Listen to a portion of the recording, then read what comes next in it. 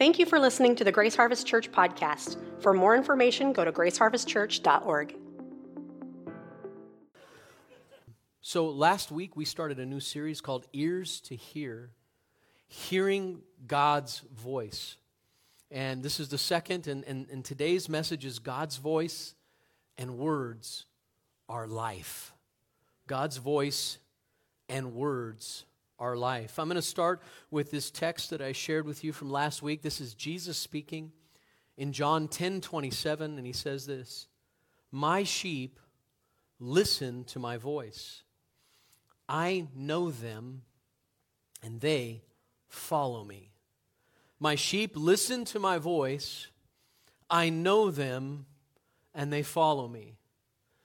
One of the things that I love about this text is it makes it clear that it's possible for God's sheep, not just possible, it is a promise. It is something we can count on. That if you are God's child, if you have put faith and trust in Jesus Christ, you will hear His voice. You get to hear God. How many of you, if you really think about that, that's profound, because when people say, I'm hearing voices, we say they're probably not well. Right? And yet there's a promise from Scripture that God will talk to us and will recognize His voice. And so in the weeks ahead, we're going to be talking about that. We're going to be getting into what is God's voice like? Why is it important? What's it sound like? How do we recognize His voice? How do we follow Him? And today I'm going to continue in that series, and I want to share a story here. In his book, Building a Church of Small Groups, Bill Donahue relays a story from his time as a part-time youth pastor while he was attending seminary. Seminaries where you go to be trained for ministry. He was visiting a farm where two of his students lived. So he had two teenagers that were in his youth group, and he was visiting the farm, and their father decided to teach Bill a lesson. The father asked Bill if he could help him call in his sheep, and Bill enthusiastically agreed. Sheep calling, he thought, was like preaching. So we stood at the pasture fence watching 25 sheep graze off in the distance, and the dad said, "Go ahead." He dared me. "Call them in." I said, "What do I say?" He said, "I just say, 'Hey, sheep, come on in.'" No sweat, I thought. This isn't a problem at all. A city kid with a bad back and hay fever could do this. I began in a normal speaking voice, but Tom interrupted. "You are 75 yards away, downwind, and they have their backs to you. Yell. Use your diaphragm, like they teach you in the preaching class." So I took a deep breath and put every inch of stomach muscle into a yell that revival preachers around the world would envy. "Hey, sheep, come on in." The blessed creatures didn't move an inch. They didn't even turn an ear. Tom smiled sarcastically. "Do they teach you the Bible in that seminary? Haven't you ever read what it says there? It says, 'My sheep hear my voice, and I know them, and they follow me.'" Raising his voice only slightly, he said, "Hey, sheep, come on in." All 25 sheep turned and ambled toward us. Tom seized this teachable moment, and he turned to me and he said, "Now don't you ever forget, you are a shepherd to my kids." That poor youth pastor. What a setup. Can you imagine? That was rough. I feel bad for the guy, but it's a great lesson. And it really applies today to us having the ability to hear the voice of God, to hear the voice of Jesus. Jesus is our good shepherd, and we are promised to hear His voice. We may all hear His voice more clearly than ever before in the days ahead, and we need to. May He tune our ears. May He cause us to hear as we never have before. Today I'm going to be sharing with you two texts of Scripture. One's an Old Testament passage, one's a New Testament passage, and I'm going to show you how the two of them are linked together. And we're going to see that God's words are life to us. They are life. We are also going to see that without God's words, our enemy, the darkness, the reality of satanic presence, the reality of the darkness of our age will bring us down. But that Jesus has provided a pattern for overcoming that darkness and that evil when it presents itself. My hope today is that your hunger to hear God's voice will grow more than it ever has before, and you will learn to listen more carefully than ever before. Amen? So the first thing I want you to see, if we're taking notes today, I know all of you are. I've been noticing you got your pens and paper out, and you guys are just writing like crazy. Just kidding. I don't see anybody doing that. But anyway, my first point is this. We thrive and we find true life when we listen to God. We thrive and we find true life when we listen to God. Look at Deuteronomy chapter 8, verses 1 through 3. This will be in the New Living Translation. Before I read it, I want to give you a little bit of background because you know to me that's important. So we're going to look at the text within the context. And so this is Moses speaking to the nation of Israel. This is Moses at the end of his life. He's around 120 years old. Okay, he's been leading Israel for 40 years. He's been leading them through the wilderness. Okay, it's toward the end of his life, and remember, if you don't know the story, Moses was the leader that God raised up. He's the clearest picture of Christ in the Old Testament of any other character. And Moses was called by God to go into Egypt. He'd been living outside of Egypt, to go back into Egypt. And at 80 years of age, he went to the king of Egypt, the Pharaoh, and he told Pharaoh to let the Israelites within his land go because the Israelites were enslaved to Egypt, right? And so Moses goes in and says, let my people go. And of course, it doesn't happen. The Pharaoh is resistant. He's a rebel. And so God brings 10 plagues that judge each of the Egyptian gods of that time. And as he judges those gods, finally, in the very last judgment of the last god, the god of death, God liberates his people and brings them out into the wilderness. And the plan is to take them into the land, we call it the promised land, the land that God had promised his people, a land that flowed with milk and honey. And for us as Christians, all of these stories have a symbolic import to us. They represent examples to us of even the way to walk with God. And that's what 1 Corinthians chapter 10 tells us. So Moses brings the people out. It's God's intention to take them quickly into the promised land. Different scholars say different things, but with about 2 to 3 million people, they could have possibly gone from Egypt to the promised land within 6 weeks. It took them 40 years. Think about that. 6 weeks, 40 years. And the reason it took them 40 years is because these people refused to listen to God. They were rebels in heart. And every time God tried to do something for them, and over he did miracles, he provided for them, they complained, they attacked his leaders, they did everything that they could to make it difficult on Moses and his leadership and difficult on God. And they even went as far as to worship false gods and commit all kinds of terrible evil sins. And over, God kept warning them, and finally, after multiple warnings and the rebellion of the people, he said, I'm not taking you into the promised land. I'll take your children into the promised land. You're going to die here in the wilderness because you're people who refuse to listen to God. Right? So that's what happened. They would not listen. And so they wondered. So here Moses is, he's talking to Israel, and he says this. He says, be careful to obey all the commands I am giving you today. Then you will live and multiply, and you will enter and occupy the land that the Lord swore to give your ancestors. Remember, notice he first says, be careful, and he says, remember. Remember how the Lord your God led you through the wilderness for these 40 years, humbling you and testing you to prove your character and to find out whether or not you would obey his commands. Yes, he humbled you by letting you go hungry and then feeding you with manna, a food previously unknown to you and your ancestors. He did it to teach you that people do not live by bread alone. Rather, we live by every word that comes from the mouth of the Lord. Okay, so he did it. Why? That we might learn that as God's people, our sustaining life, our sustenance, is actually the Word of God. And that we would learn to listen to his voice and not trust in ourselves or false gods, but trust in the God who made it all by speaking it and bringing it into being. If He does all these miracles and takes care of you and performs all these things for you. He can be trusted.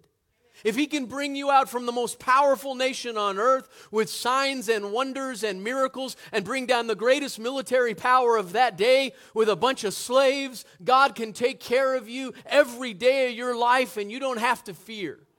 And yet over and over again they refused to listen to Him and they were stubborn. So let's look at several points from this text. The first thing I want you to notice is this: be careful to do what God says when He speaks. I guess I'll call this, be careful to nurture a disposition of heart that's ready to obey. Why is that important? Because for some people, the purpose of learning to hear God's voice is just to increase knowledge or have a mystical experience. But the Scripture teaches the purpose of hearing God's voice is that we might follow and respond. You see, if you're going to be a person that says, God, I want to hear your voice, because that's an exciting idea, right? That's okay. It is exciting. I want to tell you, the first time I recognized as a new Christian that I was hearing God, I about blew up with excitement. I mean, it was like, I heard God. So it's a wonderful, wonderful experience. But the purpose of God making His voice known to you is not so you can tell everybody about your mystical experiences and be able to tell everybody constantly in your life, yeah, God told me, the Lord told me, He told me this, He told me to get up and what shoes to wear and what pants to put on, what clothes to wear.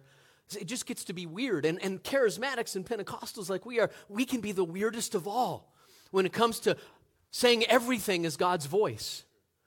Right? God's voice has fruit. God's voice has grace. God's voice has attendant, what's the word I'm looking for? Evidences that it was God's voice.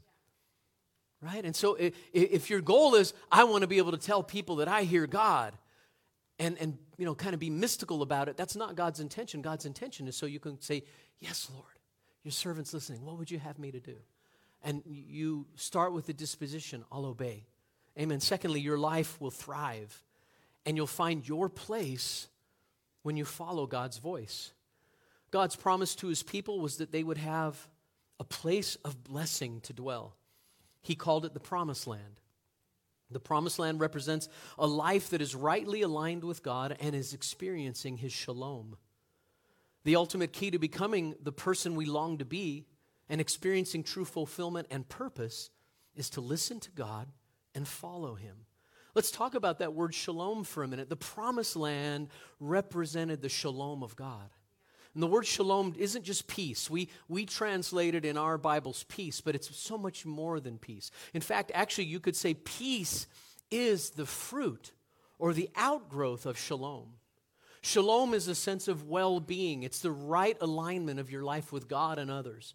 It's that sense that your world is you're where you should be. You're doing what you've been created to do. You're obeying God. And even though you're going to face difficulty and pain because you live in a sin-fallen world, you still know you have that inner sense, I'm doing the right thing. I'm on track with God. I'm moving with God. And inside of you, there's this joy and this pleasure. You could be suffering persecution, but you would know I'm doing this as unto the Lord, and I'm right where He wants me to be. I'm aligned. It's good. And inside, I have this outflow of joy and life. That's shalom.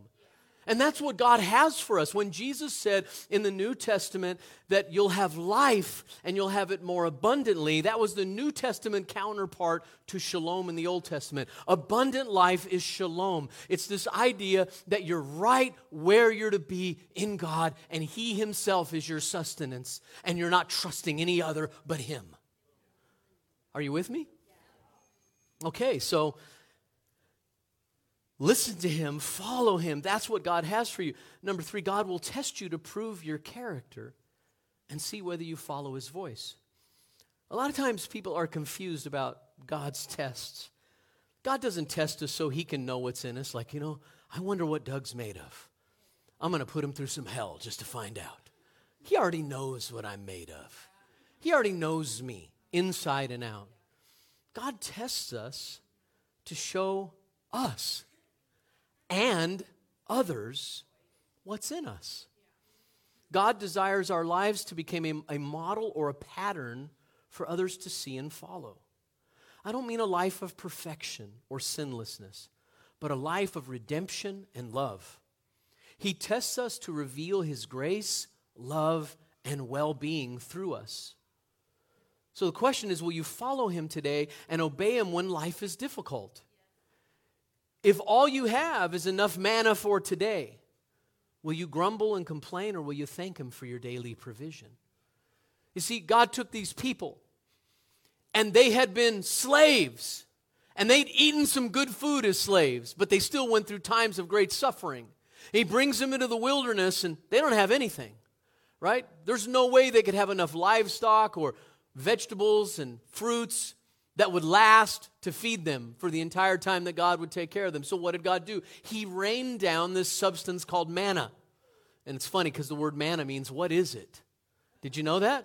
Manna means, what is it? You can just imagine. And so God told him, I'm going to rain down on the earth every day a substance, and you can take it and make it into a number of different things. And you can have, you can have manna spaghetti, you can have manna burgers, you can have manna tacos, but it's going to be made from manna, and I'm going to provide for you every day. And on the 5th day of the week, you're going to gather, or the day before, the 6th day of the week, you're going to gather enough for 2 days, and I'm going to take care of you on the Sabbath. You're not going to have to go gather it. You're just going to kick back, and I'm going to provide for you, but you only gather what you need every day, that you might learn that I'm the one that's providing for you, and you don't live on your own man-made bread. You live on the bread of heaven, the Word of God. Okay, so he tests them. He puts them through this test to prove their hearts. And next, he humbles us, so we may learn that we need his words to live. God often humbles us with seasons of just enough to get by. Anybody been there? Anybody there? You don't have to admit it. We know. Right? Sometimes we just go through this life where it's barely enough, barely enough, barely enough. And what's the goal of everybody going through the barely enough life? I got to get out of this so I have more than enough. We sang about that today, didn't we? Jireh. Yahweh Jireh is more than enough. He is our sustenance. He is our life, right? So he humbles us with seasons of just enough, so we'll learn that we need his words to live. Manna represented God's daily provision and God's daily word.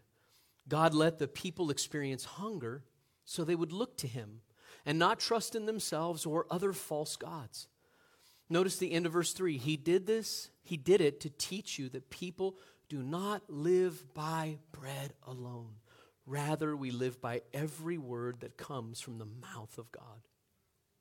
The Bible Knowledge Commentary says this: when Moses reminded them that they did not live on bread alone, he meant that even their food was decreed by the word of God. They had manna because it came by his command. It was therefore ultimately not bread that kept them alive, but his word. Bread alone, that is, bread acquired independently of his word, could not keep them alive. See, manna was representative of something. It was representative of our need every day to come to God and trust and let him feed us with himself, with his word, with his voice. Amen? Now, let me take you to the companion text in the New Testament. And we're going to look at Matthew chapter 4, verses 1 through 4. We're going to look at the temptation that Jesus went through from Satan, from the devil. But I want you to see something about this text. I want you to understand kind of the background, and that is that Jesus, the real point of Jesus, we're only going to look at the first temptation. The real point of Jesus is where we draw our life from. Okay, so before we go there, a little background. Jesus is just now ready to be launched into his public ministry. Okay, somewhere around maybe 30 years old. Okay, and he has just been water baptized. John the baptizer has baptized him in water. And Jesus came out of the water, and as he comes out of the water, the scripture's up here, but that's not the baptism, but a dove descends on him, right? No, not a dove, the Holy Spirit in the form of a dove descends upon him, and God speaks. And the voice of the Father says this is my beloved Son, in whom I am well pleased. So right away, God says of Jesus, this is my boy. I'm proud of him. This is my son. And Jesus launches forth into his life after that, under that identity, that he is a son of God, that he is the Son of God. that he's the beloved of God and that God is pleased with him. He's never done a miracle yet as far as we know. He's never preached a sermon yet. It's not because of his performance. It's not because of his actions. It's not because he's done his ministry yet. It's simply because he is a son. Right? So he tells him, this is my beloved son, and right away the devil comes to him. It's interesting. Right after that baptism, Jesus, verse 1, then Jesus was led by the Spirit into the wilderness to be tempted there by the devil. For 40 days and 40 nights he fasted and became very hungry. During that time the devil came and said to him, if you are the Son of God, I should say, if you are the Son of God, tell these stones to become loaves of bread. But Jesus told him, no. The scriptures say, people do not live by bread alone, but by every word that comes from the mouth of God. So immediately, Jesus is quoting Deuteronomy 8, where we just read. I want you to see something here. The Faith Life Study Bible makes note of this. It says, the temptations faced by Jesus follow the same pattern as the Israelites' disobedience in the desert. The Israelites demanded bread, doubted the Lord's presence, and despaired of his help. Jesus reverses all these acts of faithlessness. God led his people through the desert for 40 years due to their unfaithfulness. The Spirit leads Jesus into the wilderness for 40 days so that his faithfulness might be set in contrast to the nation's unfaithfulness.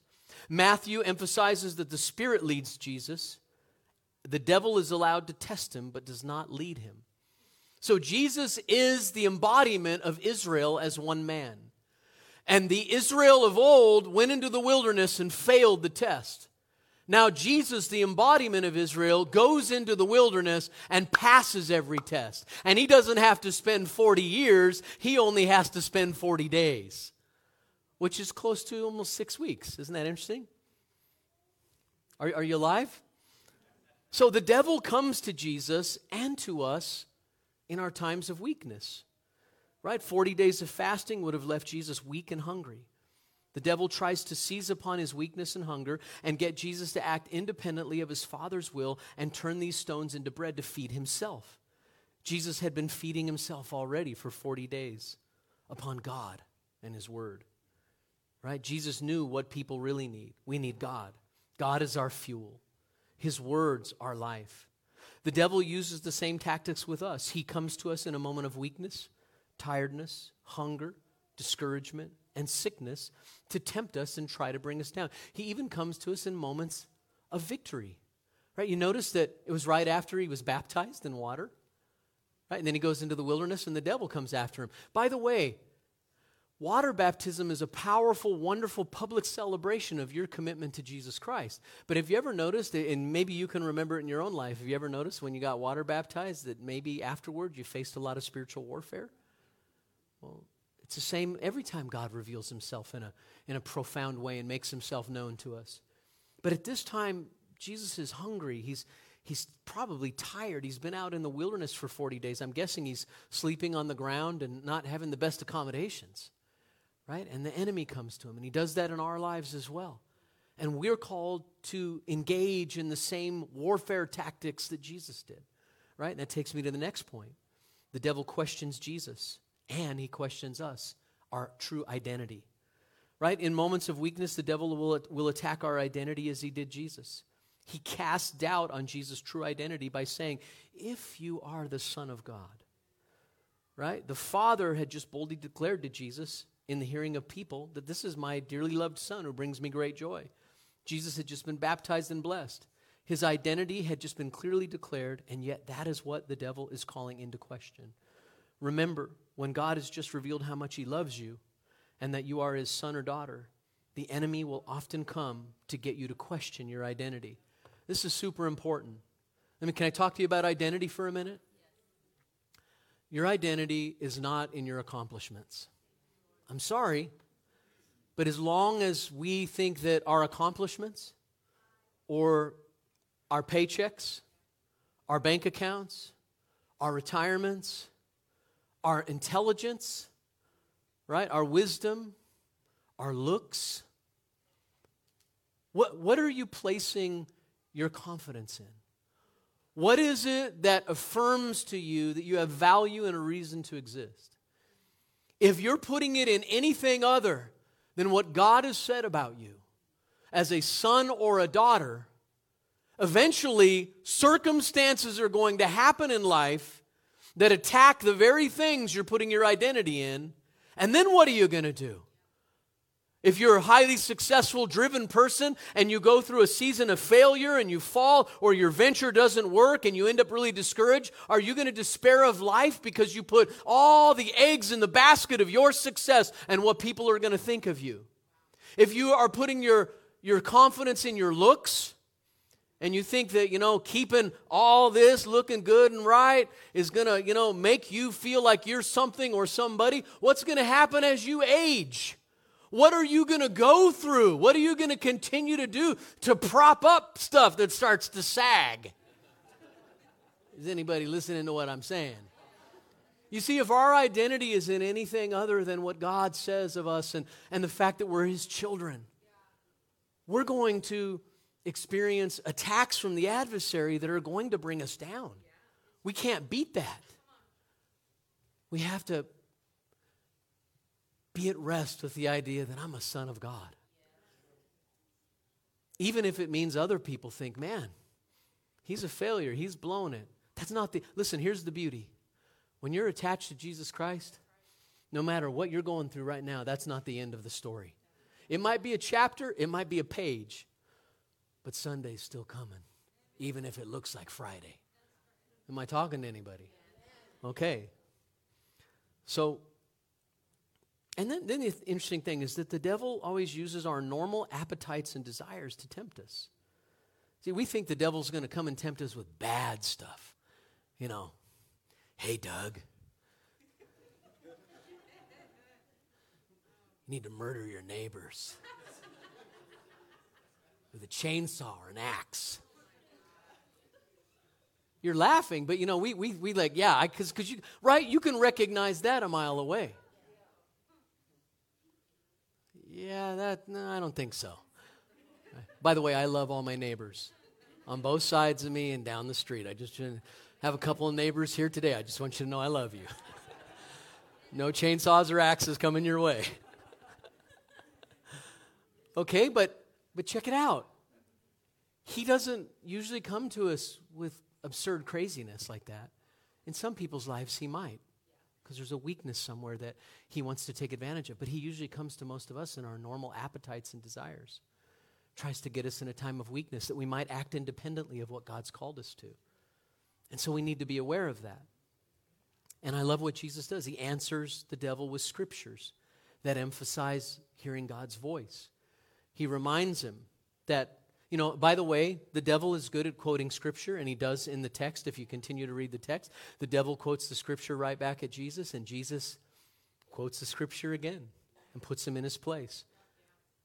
And so we have to obviously know the word, but the most important reality is hearing God, being in alignment with him, right? Knowing his voice. I don't know why. I'm thinking of a time that we were doing, this is going to sound crazy, but we were doing an exorcism on somebody. And a voice began to speak out of them. Right? We were casting a demon out of them. Demons. And I was young in the faith and didn't have a lot of training, but I had read the Bible, and I noticed that Jesus one time asked, "What's your name?" So I'm like, "What's your name?" And this voice says, "Lucifer." Really did. This really happened. And immediately, because I understood, first and foremost, I understood that I was just a young Christian, and this person that we were doing ministry to was not well known, and they weren't like, at the time, they weren't like changing the world. And so immediately in my mind, the Holy Spirit goes, he's lying. Why? Because Lucifer's not going to possess this guy, this young man that we were ministering to. And so I was aware. I was listening to the voice of the Holy Spirit within me, and I said, that's a lie. Shut up. And then we continued to minister to this person, and they got free. I don't say that for sensationalism, but knowing when the adversary is talking to you, being able to discern the lie, being able to recognize the lie. He was lying, and I just broke out the truth on him, called him a liar, told him to get, and he got. Okay, Jesus, because Jesus is Lord, right? That's why. So Jesus shows us here that we need God's spoken words to live. He makes it clear that he's being sustained by God's word to him, and he ultimately doesn't need the food the devil wants him to create. The tempter wanted him to act independently of his Father's command, but Jesus used God's word to overcome the adversary. Jesus needed God's word to live. Jesus says that we live by every word that comes from the mouth of God. The Message paraphrase captures the Greek idea better. Listen to the Message paraphrase. I normally wouldn't say that, but in this case it really captures. It says, it takes more than bread to stay alive. It takes a steady stream of words from God's mouth. The idea is that God is speaking to us and we need his steady, ongoing, proceeding words to give us life and nourishment. We need his words to live. You see, Jesus said, man doesn't live by bread alone, but by every word that comes from the mouth of God. That word comes from the mouth, that phrase comes from the mouth of God, could also be translated every word that is regularly flowing out of God's mouth. What's the point? The point is that God's always speaking. God wants to speak to you. He wants to speak to you day by day. He wants to feed you day by day. He wants you to learn to attune your ear to his voice, to learn to wait on him. He wants to speak to you primarily through this book. He wants you to recognize that in this book are words of life, that in this book there's actually a sound from God that you begin to attune your ear to. Here's the beautiful thing. As you baptize yourself and immerse yourself in Scripture with the idea that I'm going to come to know God through it, and not just so I can gain knowledge, not just so that I can be a Bible thumper, but so that I can learn God's nature and character and heart. And as you immerse yourself in this text, and it gets in your heart, and it gets in your head. And by the way, it won't get in your head by doing this, or by sleeping with it under your pillow. It just doesn't work, okay? Good try, but that doesn't work, okay? But as you get it in your heart, and as you get it in your head, what's going to happen? When the Holy Spirit speaks to you, you're going to go, oh, that's the sound of his voice. That matches this. Right? You begin to understand his voice. You begin to learn his voice through Scripture. Amen? Amen. So let me close with a story. I had like 2 minutes, so let me close with a story. This is from what happened on September 11th in 2001. It's taken from U.S. News and World Report. Listen to this. When the infamous September 11 airplane barreled into the Pentagon, Officer Isaac Hoopie, that's really his name, was nearby, but outside the building. Immediately, he began helping people straggle out of the building. In some cases, he carried them out. But Hoopie wanted to do more. Wearing only his short-sleeved blue police uniform. Thank you, God, for law enforcement. Amen. With no mask, no protective coat, not even a handkerchief, he ran into the inky blackness of the Pentagon. Someone yelled at him to stop. "We got to get people," he shouted back. Suffocating on smoke, he heard the building cracking and beginning to give way. He called out, "Is anybody in here? Anybody here?" Wayne Sinclair and 5 co-workers were crawling through rubble and had lost all sense of direction when they heard Hoopie's voice. They cried out, and Hoopie responded, "Head toward my voice! Head toward my voice!" Following his voice, Sinclair and the others soon made their way out of the crumbling building. Jesus saves us the same way. He says to us, "Head toward my voice." You see, we live in a time, and I don't want to overstate this, but we live in a time right now where there are so many voices. And most of them are yelling, and they're confusing.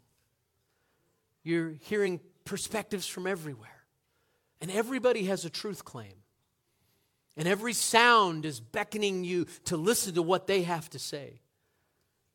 And much of the goal of the voices is truly to divide and conquer, to destroy, to bring down.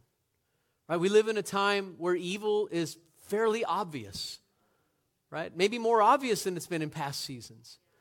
We live in a time where there are forces at work within our society and within our culture to destroy, to steal, to kill, and to destroy. But this isn't a time for us to buckle down and choose our side and get in our echo chamber and only listen to those voices that agree with us and make us angrier and angrier against the other side. That's the wrong tactic. This is a time, at least on a regular basis, to shut all that stuff out and to go get quiet, to tune it out, to put your phone away, shut it off, and get alone and listen and open the book and prayerfully say, God, I need to hear you right now. Because in some ways it feels at times like we're in a society that's on fire and crumbling around us. And if we don't listen to the voice of Jesus saying, here, come here, it's going to fall on us. And I'm going to tell you, I've been so grieved the last couple years as I've watched my own brothers and sisters have stuff fall on them, get their hearts crushed, their souls discouraged. But I'm telling you, we need to stop and listen to the voice of our shepherd. He's speaking, and it's time to listen. Amen? Amen, church? Can I appeal? Listen, the message is God's words and voice are life. Do we believe that?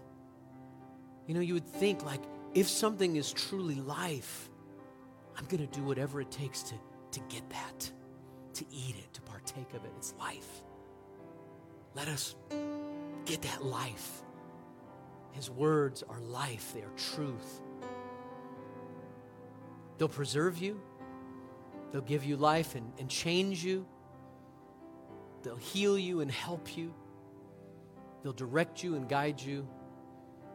And in the end, they'll lead you to know God more, to love Him more, and to love your neighbor as you love yourself.